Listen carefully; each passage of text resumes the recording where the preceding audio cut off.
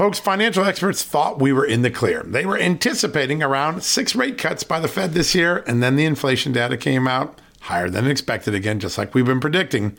Friends, this isn't going away anytime soon. It can't. The U.S. is $34+ trillion in the hole, and yet we keep printing money, which pushes the prices you pay every day even higher, whether it's at the grocery cart or at the gas store. So you can either bury your head in the sand or you can do something about it. Diversify a portion of your savings into gold with Birch Gold Group. Gold is your hedge against inflation, and Birch Gold makes it easy to own. They will help you convert an existing IRA or 401k into a tax-sheltered IRA in gold, and you don't pay a penny out of pocket. All you got to do to get started, text Just News to 989898 and get your free info kit on gold. Then talk to a precious metal specialist on how to protect your savings from persistent inflation. The way to do it with gold. All you got to do to get started on that journey with my good friends who I trust more than anyone at Birch Gold Group, text Just News to 989898 right now.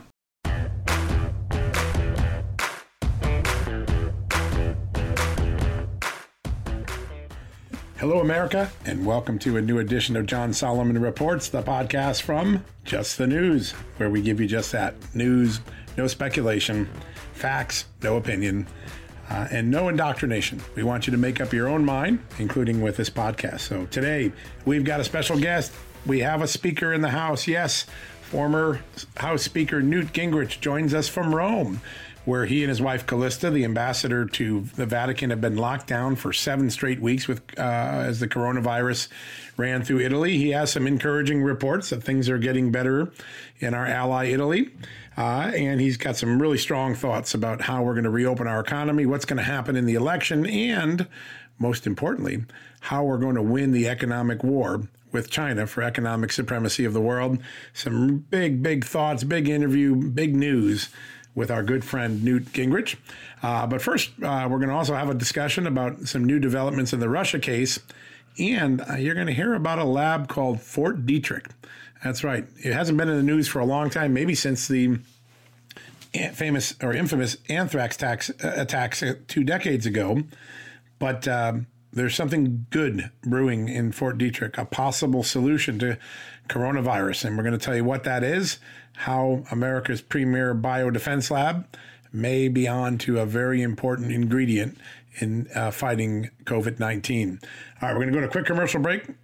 Get a word in from our sponsors and advertisers, the great people that support the show, and we'll be right back.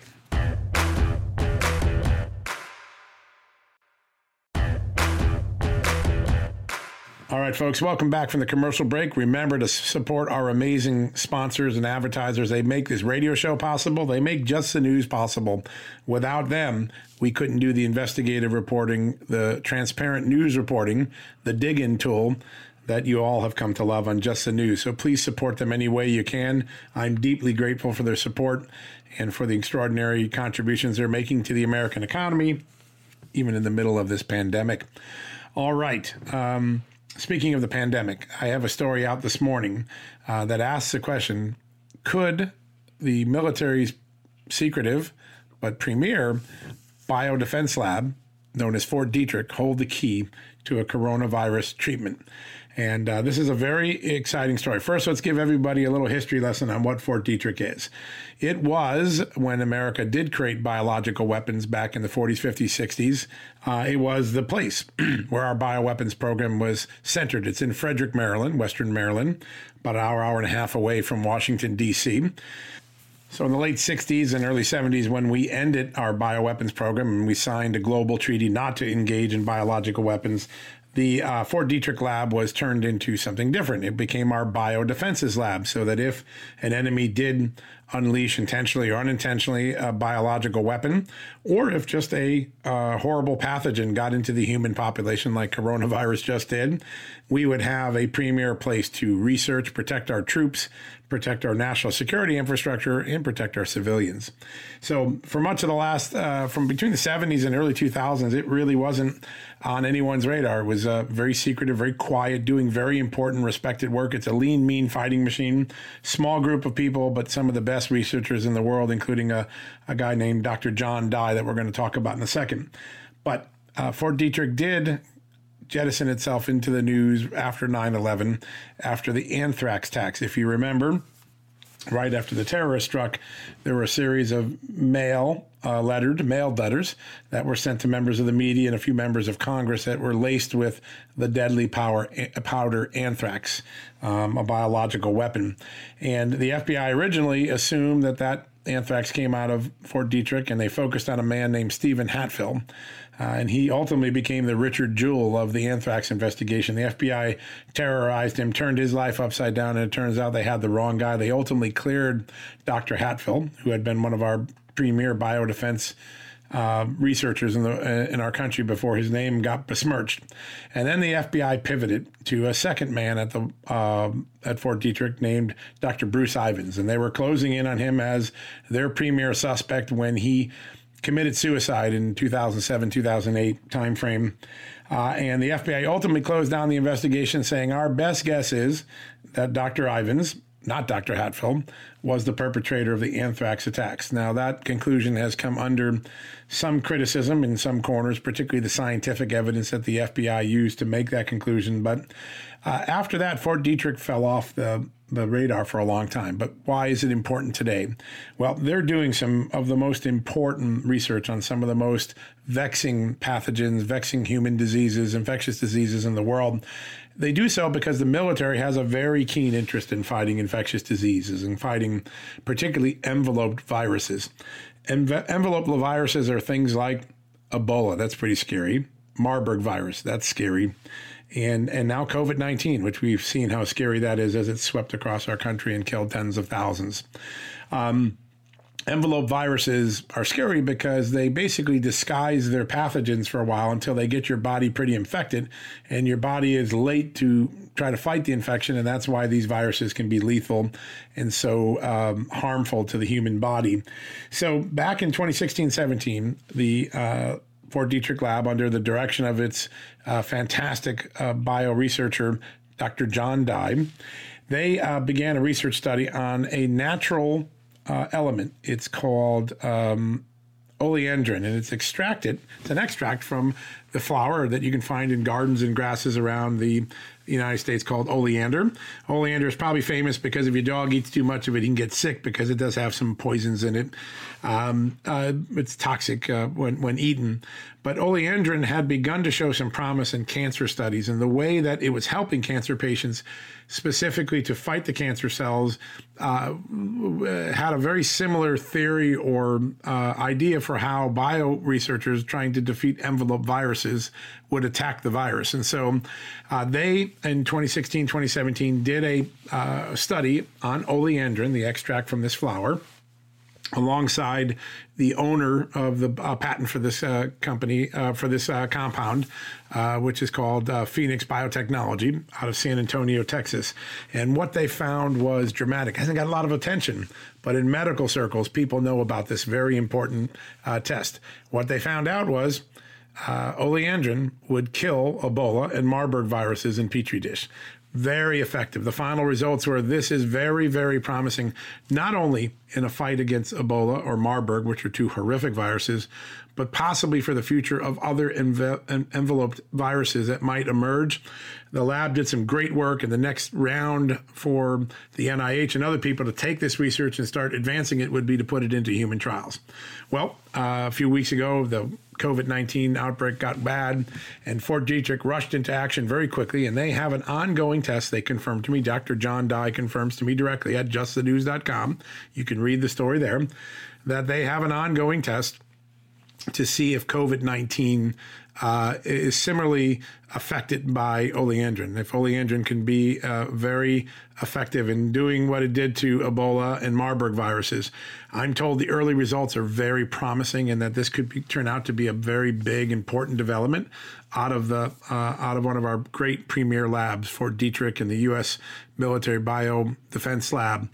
So let's keep an eye on this. There's a lot of enthusiasm. I talked to the owner, Andrew Whitney, or the chief executive of Phoenix Biotechnology. He says there's another study in Texas that's also showing similar results. And here's the good news. If we can get it past the in vitro tests, the Petri dish tests, if we can get it into human trials and it's still working, just like it's working on cancer and just like it's had some efficacy against Ebola, it may be able to be produced in mass quantities very quickly in the United States and try to give doctors some sort of capability 6 months, a year and a half from now. That's very important. And if it does, we'll have Dr. John Dye and the great people at the Fort Detrick Biodefenses Lab to thank for this very important discovery. Let's keep an eye on this one. It's early. It can go many different ways, but the early thinking is in the cancer community, oleandrin's really gaining popularity. In the Marburg Ebola virus fight, the lab's findings are now widely accepted. This is a big deal. And finally, if we can find it on COVID, it will advance the importance of this medicine, this treatment, this natural compound even more. All right, we're going to get to Newt Gingrich in just a second. I just want to take a couple of minutes to address something that a lot of listeners and readers of Just the News have been asking, which is, what's up with Senator Richard Burr and the Senate Intelligence Committee? How could he come to the conclusion he came to earlier this week when his committee put out a report saying the CIA and the intelligence community did a good job assessing the Russia intrusions on the 2016 election? So let me try to sort this out, because on most things, Devin Nunes and the House Republicans, and on Senate Republicans and Mark Warner and Richard Burr, Democrat Republican Chairman, Vice Chairman of the Senate Intel Committee, we all agree the intelligence community got most of the Russia intrusions right. There was a hacking operation run by the Russians. There was a Facebook operation run by the Russians. But the one place where there is massive disagreement is that the intelligence community and Senator Richard Burr believe that there's also evidence that Russia's intentions in doing the things it did in 2016 were to help Donald Trump win the election and Hillary Clinton lose the election. Now, you all heard yesterday from former CIA station chief in Moscow, Dan Hoffman. You know what he thinks. He thinks that conclusion is wrong. Well, Richard Burr and the Senate Intelligence Committee just put out a conclusion or a report earlier this week saying they think the conclusion is right. Weird that the frontline expert that the CIA had in Moscow thinks it's wrong, but the Senate still thinks it's right. So there's a disagreement between what I would call the Devin Nunes camp and the Richard Burr camp. Here's my refereeing from the reporting and factual information that I have. The opinion that Russia was trying to help Trump had a lot of support back in 16-17 when we were early in the Russia counterintelligence investigation. But it is clear now from the declassifications we've talked about on this very podcast and certainly had big, important breaking stories on the Just the News site that a new body of evidence is coming out, and it calls into question, just like Dan Hoffman told you yesterday, it calls into question Richard Burr's assessment and the intelligence community's assessment. There's a growing number of people that are calling for this one part, very small part, but important part of the intelligence community assessment on Russia interference in the 2016 election to be reevaluated. And here's why. Let's just talk through for a second what we now know from all of our reporting and our past discussions together. If, as the intelligence community ultimately determined in 17 and 18, that Russia found out about Christopher Steele's project, fed him disinformation, and that disinformation was negative or pejorative to Donald Trump, meaning it was designed to hurt Donald Trump, and they fed it to his Democratic opponent through the person of his opposition, of Hillary Clinton's opposition researcher, Christopher Steele. It cuts against the idea that Russia wanted Donald Trump to win the election. You wouldn't try to hurt the guy you were trying to help the election win the election. So this body of evidence, which is now quite substantial, there are 2 or 3 pieces of information that the intelligence community now assesses Steele got from Russian intelligence, and it was designed to be disinformation. In that scenario, there is a strong reason to call into question not only Richard Burr's recent report, but the earlier intelligence community assessment. This is going to be resolved when a DNI, either the current acting one, Rick Grinnell, or the new one coming in a couple of months, John Ratcliffe, if they decide to go back, reopen this, and bring a larger component of the intelligence community together. Remember, the Obama assessment delivered on January 5th, 2017, just before Trump took office, was rushed. It was done very quickly. It didn't include the entire intelligence community. There was controversy. And of course, it was colored by the prevailing narrative that, oh my gosh, there's going to be a scandal and Donald Trump was colluding with Vladimir Putin to hijack the 2016 election. We now know collusion did not happen, and the hysteria and Hyperion is all gone. And now I think it's time for the intelligence community to take a look back at all the evidence that emerged since the 2016, early 2017 timeframe to show, one, how the narrative was wrong, two, how emerging evidence contradicted or showed more likely that what Russia was doing was what Dan Hoffman told us yesterday. They were trying to just meddle in our election and create doubt about democracy. As Dan Hoffman said, Russians hate Donald Trump and Hillary Clinton equally. They weren't trying to help one or the other win. They just wanted America to fight with each other and to cast doubt on the great institution that democracy is. So keep that in mind. And if I were you, I'd watch to see if the Trump administration and its new leadership at ODNI, the Office of Director of National Intelligence, whether they call for and begin a new assessment process. That will be very important, and it will maybe help ultimately referee and decide who was right. Was it Richard Burr or was it Devin Nunes? All right, somebody who's right often is joining us next. And when I mean right, I also mean conservative. The incredible former House Speaker Newt Gingrich, one-on-one exclusive interview with John Solomon reports in Just the News right after the commercial break. Don't go away. You do not want to miss this interview. Hey folks, it's John Solomon here. Today, I want to shine a light on AMAC, an organization who's dedicated to America's seniors, but is vital for conservatives of all ages. AMAC stands out by not only advocating for senior issues, but also by pushing for conservative values that affect us all. By joining, you're not just supporting our senior citizens, you're part of a movement defending the freedoms that made this country great and to ensure that we secure our nation's future. Plus, membership brings you exclusive benefits like discounts on travel, dining, and entertainment, and of course, special insurance rates, one of the things I like. Regardless of your age, if you're driven to preserve freedom, AMAC welcomes you. This is about uniting youthful vigor with the wisdom of experience in our quest to keep this country great.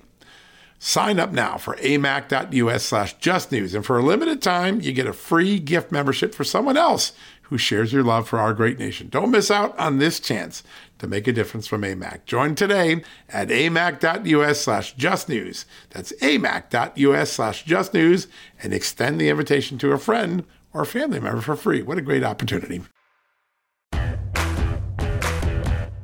All right, folks, welcome back from the commercial break. And as promised, we have joining us from Rome, Speaker Newt Gingrich. Newt, welcome to the show. Well, it's great to be with you. And, things are interesting in Rome and things are interesting in the United States. They are indeed. In fact, could you give us a quick update? Because Italy's been ground zero even before the United States got struck. What has it been like there, and are you seeing some improvement? Well, the Italians had bad luck because there are about 100,000 Chinese who live in northern Italy. And they, out of political correctness, they kept open the 3 flights a week from China several weeks after it was obvious that there was an epidemic. So they were literally flying the disease into northern Italy. It finally got so out of hand that they had to close the whole country down. So for the last 7 weeks, you could go to a grocery store, a pharmacy, or a gas station. No place else, nothing else is open. If you were on the street without an appropriate reason, you could be fined $3,200. And we have, Clista and I have been here, as you know, Clista is the ambassador to the Vatican. So yes, we've been here. She's running her Vatican, or her embassy rather, from basically go to meetings, Skype, Zoom, you name it. And they're all working together, but it's all done virtually. We've seen a steady drop in the number of people in intensive care units for 18 straight days. We've almost, but not quite, leveled off in new cases. We're down to about 1.6% increase per overnight, but it's still got to get down below that. But I think that we're probably 2 to 4 weeks away from beginning to significantly open up. What an amazing time! And you're a student of history. There's no way we could have prepared for the sort of magnitude of what struck so quickly. Is there? Well, I think the closest analogy is probably World War II, and that this is a worldwide phenomenon, and in the United States, it's a nationwide mobilization.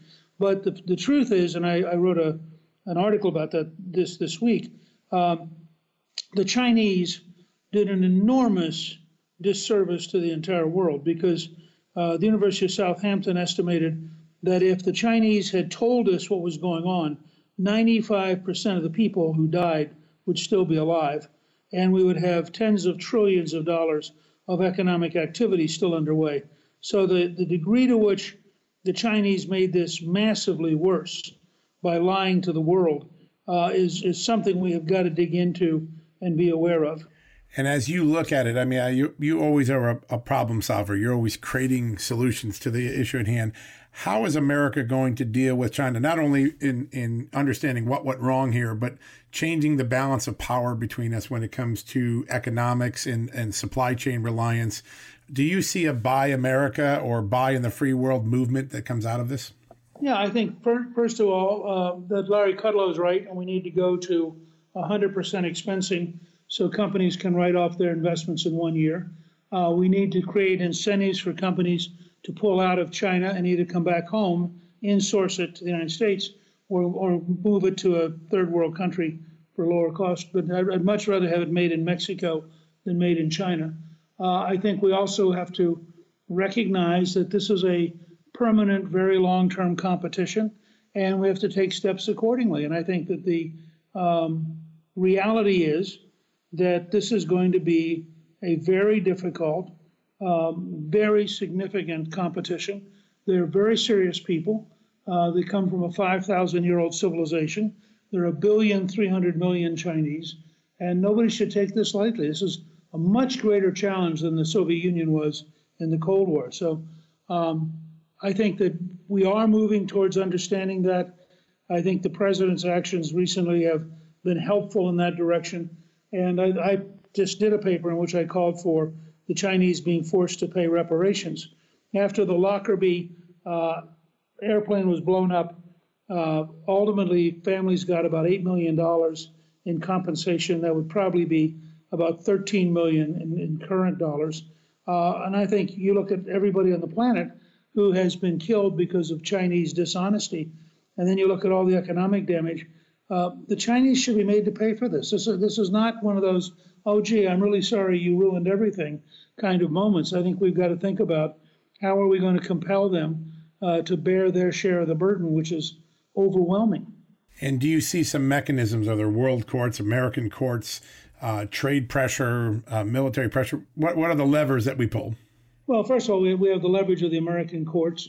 Second, we have the potential leverage of putting all of their assets in escrow, something we've done to the Iranians, we've done to the Cubans. I think we also have the potential to establish a very severe tariff based on Chinese damages and not take the tariff down until it's actually paid the cost. So there are a number of steps we can take. The Japanese have adopted a policy. They put aside $2 or $3 billion just to help companies get out of China. And so I think you're going to see a lot more stuff like that as people come to realize how unreliable and how dangerous the Chinese dictatorship is. And, for the last 2 decades since MFN became permanent and China, became a member of the World Trading Community, the American sentiment has predominantly been that there's not a lot of threat from China and they're a good trade partner. And yeah, we've got a deficit. But do you think American sentiments have changed or are changing as a result of this experience, that people realize what you've been talking about for a long time, that China is, the single largest economic threat to our supremacy? Well, I wrote a book last fall called Trump versus China. Right. And I wrote it because I was one of those people who thought that if they got into the World Trade Organization, if they learned more about the rule of law, that they would in fact become more of a normal nation. It's clear that all of us who thought that were wrong, that we are dealing with a civilization operating on very different principles than our own, and that we're going to be in this competition and we better learn how to win at it, or we're going to be destroyed. And so I think if you watch, and if you look at the polling numbers, the last 2 months, the American people have really moved very dramatically towards blaming the Chinese, taking seriously the threat of the dictatorship. And I think in that sense, there's almost a profound underlying transition underway. Yeah, that's we're seeing that in our polling at Just the News, and it seems the education process got quite an injection when this occurred. The president's been talking about this for a couple of years, as has Navarro and Michael Pillsbury, but this moment seems to have really heightened the awareness of the competition we're in and the Chinese true intentions in trying to supplant us as the world superpower. What you talked about the long road ahead in Italy, and of course that means we have a long road ahead here in the United States. What do you see are the proper steps to get America back on its feet? You seem to be happy where we're headed, but what's it going to take to get America back to where we were? Well, I think, first of all, that the reality that we have, I think, exactly the right decision by the president to, give the governors the opportunity to experiment and to develop. We have 50 states. This is much too big a country to try to run from some kind of Washington-based bureaucracy. And different states are going to move at a different speed. I think that's really how we should approach this. And so I think that we will see, Georgia, for example, is going to be very aggressive because that's the nature of Governor Kemp. Other states are going to be very cautious. And what I think will happen is over the next 6 weeks, different states will make mistakes, different states will do well, and in that process, you will start to see a lessons learned grow pretty rapidly of what does work, what doesn't work, how you can do it safely. But you can't keep the country locked down for very long. It's both psychologically impossible, but it's financially impossible. Right. And so finding a road back to being healthy physically while being healthy economically is an extraordinarily important challenge. And I think the president right now is approaching it in exactly the right way. Now, you were speaker at a time when America achieved something it hadn't done for a long time, which is to get back to a balanced budget and actually have a surplus for a while. We are now trillions and trillions and trillions of in debt just this year because of the emergency need. What do you think of the short-term spending to keep us afloat? Are you comfortable with that? And then what do we do after we come out of this and the economy gets back to where it was to start to address the debt issues that we've accumulated? Yeah, I want to divide that into two parts. I mean, when we fought World War II or when we fought the Civil War or when we fought World War I, we ran up a big debt. Right. And I think this is a war. This is a genuine war with very substantial casualties. So winning the war comes first. Once we have won the war and once we have the economy back up and running, I think we need to look at how do we transition further back towards a balanced budget. You were right earlier. The only 4 consecutive balanced budgets in your lifetime came from my speakership. Yeah. So I think actually I have a pretty good idea how to do this, but I can also tell you that's going to take, you could do it over, I'm guessing, a 10-year period. You couldn't do it over a year. And so I always tell people, it's balancing the budget requires being smart, not being cheap. And so you'd have to really think about what is the nature of what we want to do. But I think we're also going to discover from, for example, all of the classes that are being taught online right now, maybe we don't need to spend quite as much on higher education. Maybe we don't need to build and spend lots of money on buildings that we have been spending. Maybe we don't need to have students who are borrowing huge amounts of money that burden them for the next 20 or 30 years. I mean, there are a lot of lessons to come out of this. And I think if we do it right, we shouldn't plan just to get back to where we were.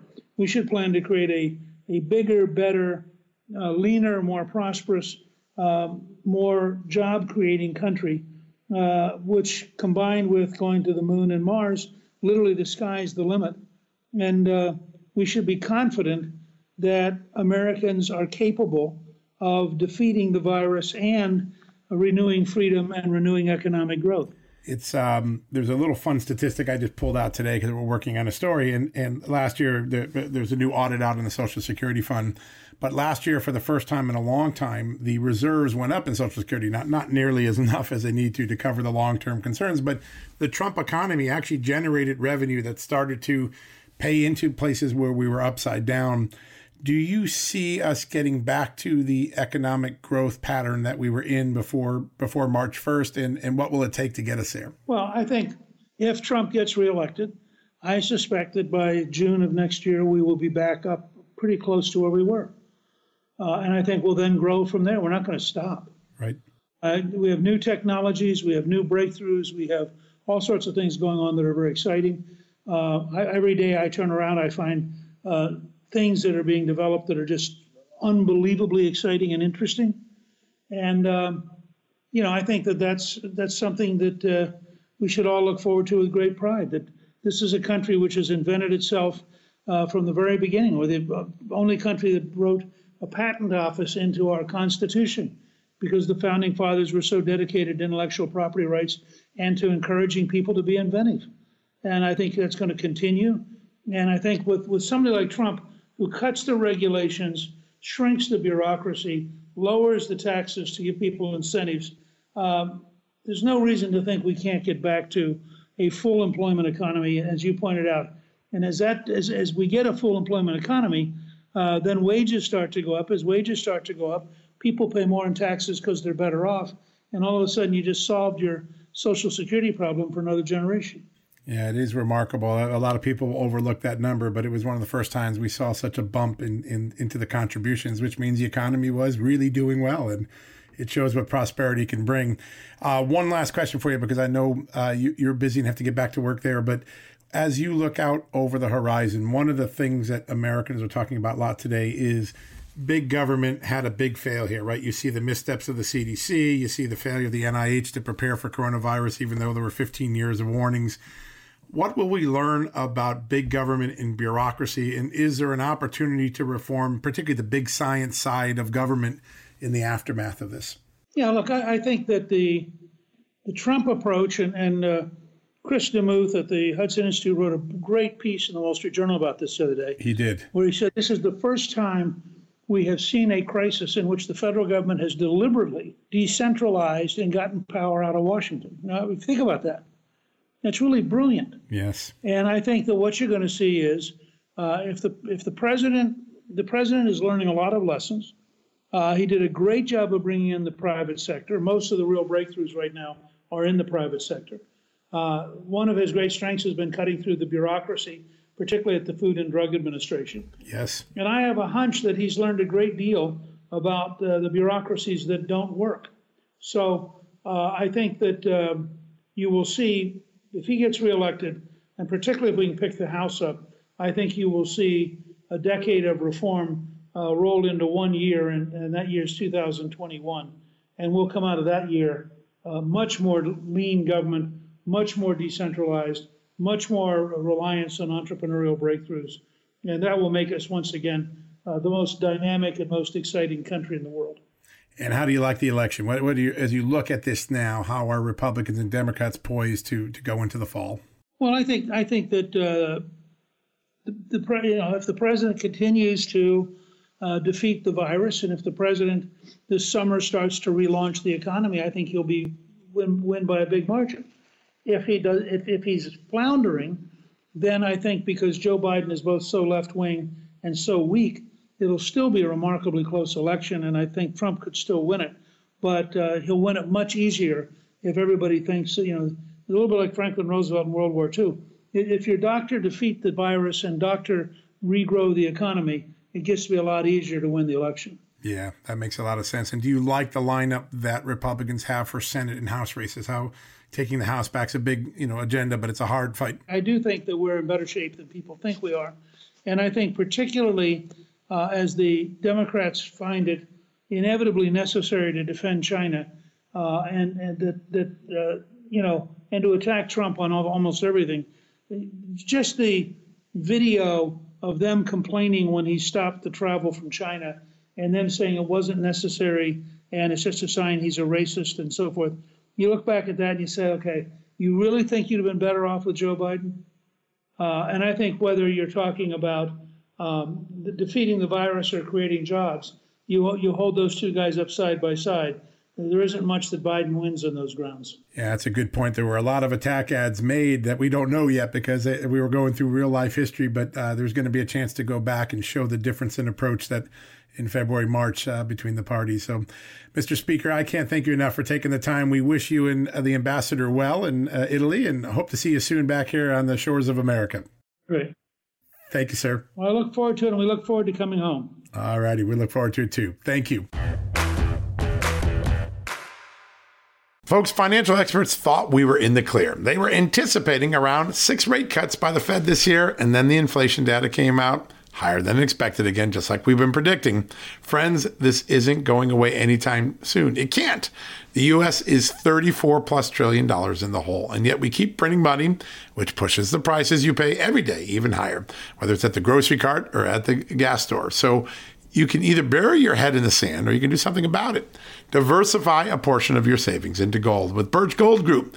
Gold is your hedge against inflation, and Birch Gold makes it easy to own. They will help you convert an existing IRA or 401k into a tax-sheltered IRA in gold, and you don't pay a penny out of pocket. All you got to do to get started, text Just News to 989898 and get your free info kit on gold. Then talk to a precious metal specialist on how to protect your savings from persistent inflation. The way to do it with gold. All you got to do to get started on that journey with my good friends who I trust more than anyone at Birch Gold Group, text Just News to 989898 right now. All right, folks, that wraps up another edition of John Solomon Reports. What a week we've had. Dan Hoffman, tremendous guest, former CIA station chief in Moscow, with a lot of provocative news about John Brennan, about Russia collusion, about failures in the intelligence community, about North Korea and China. Really a great guest. We heard from the head of the largest hotel association about what's going to have to happen to keep America's hotel association afloat. And then today, the very special guest, Newt Gingrich, former Speaker of the House, coming in from Rome, giving us insights on everything from the coronavirus to China to the election. I hope you enjoyed it. I hope you enjoy what we're doing every day on justthenews.com. Please come back next week. Another round of big guests, another round of big news. And until then, please be safe. Enjoy your families. Take care of that health.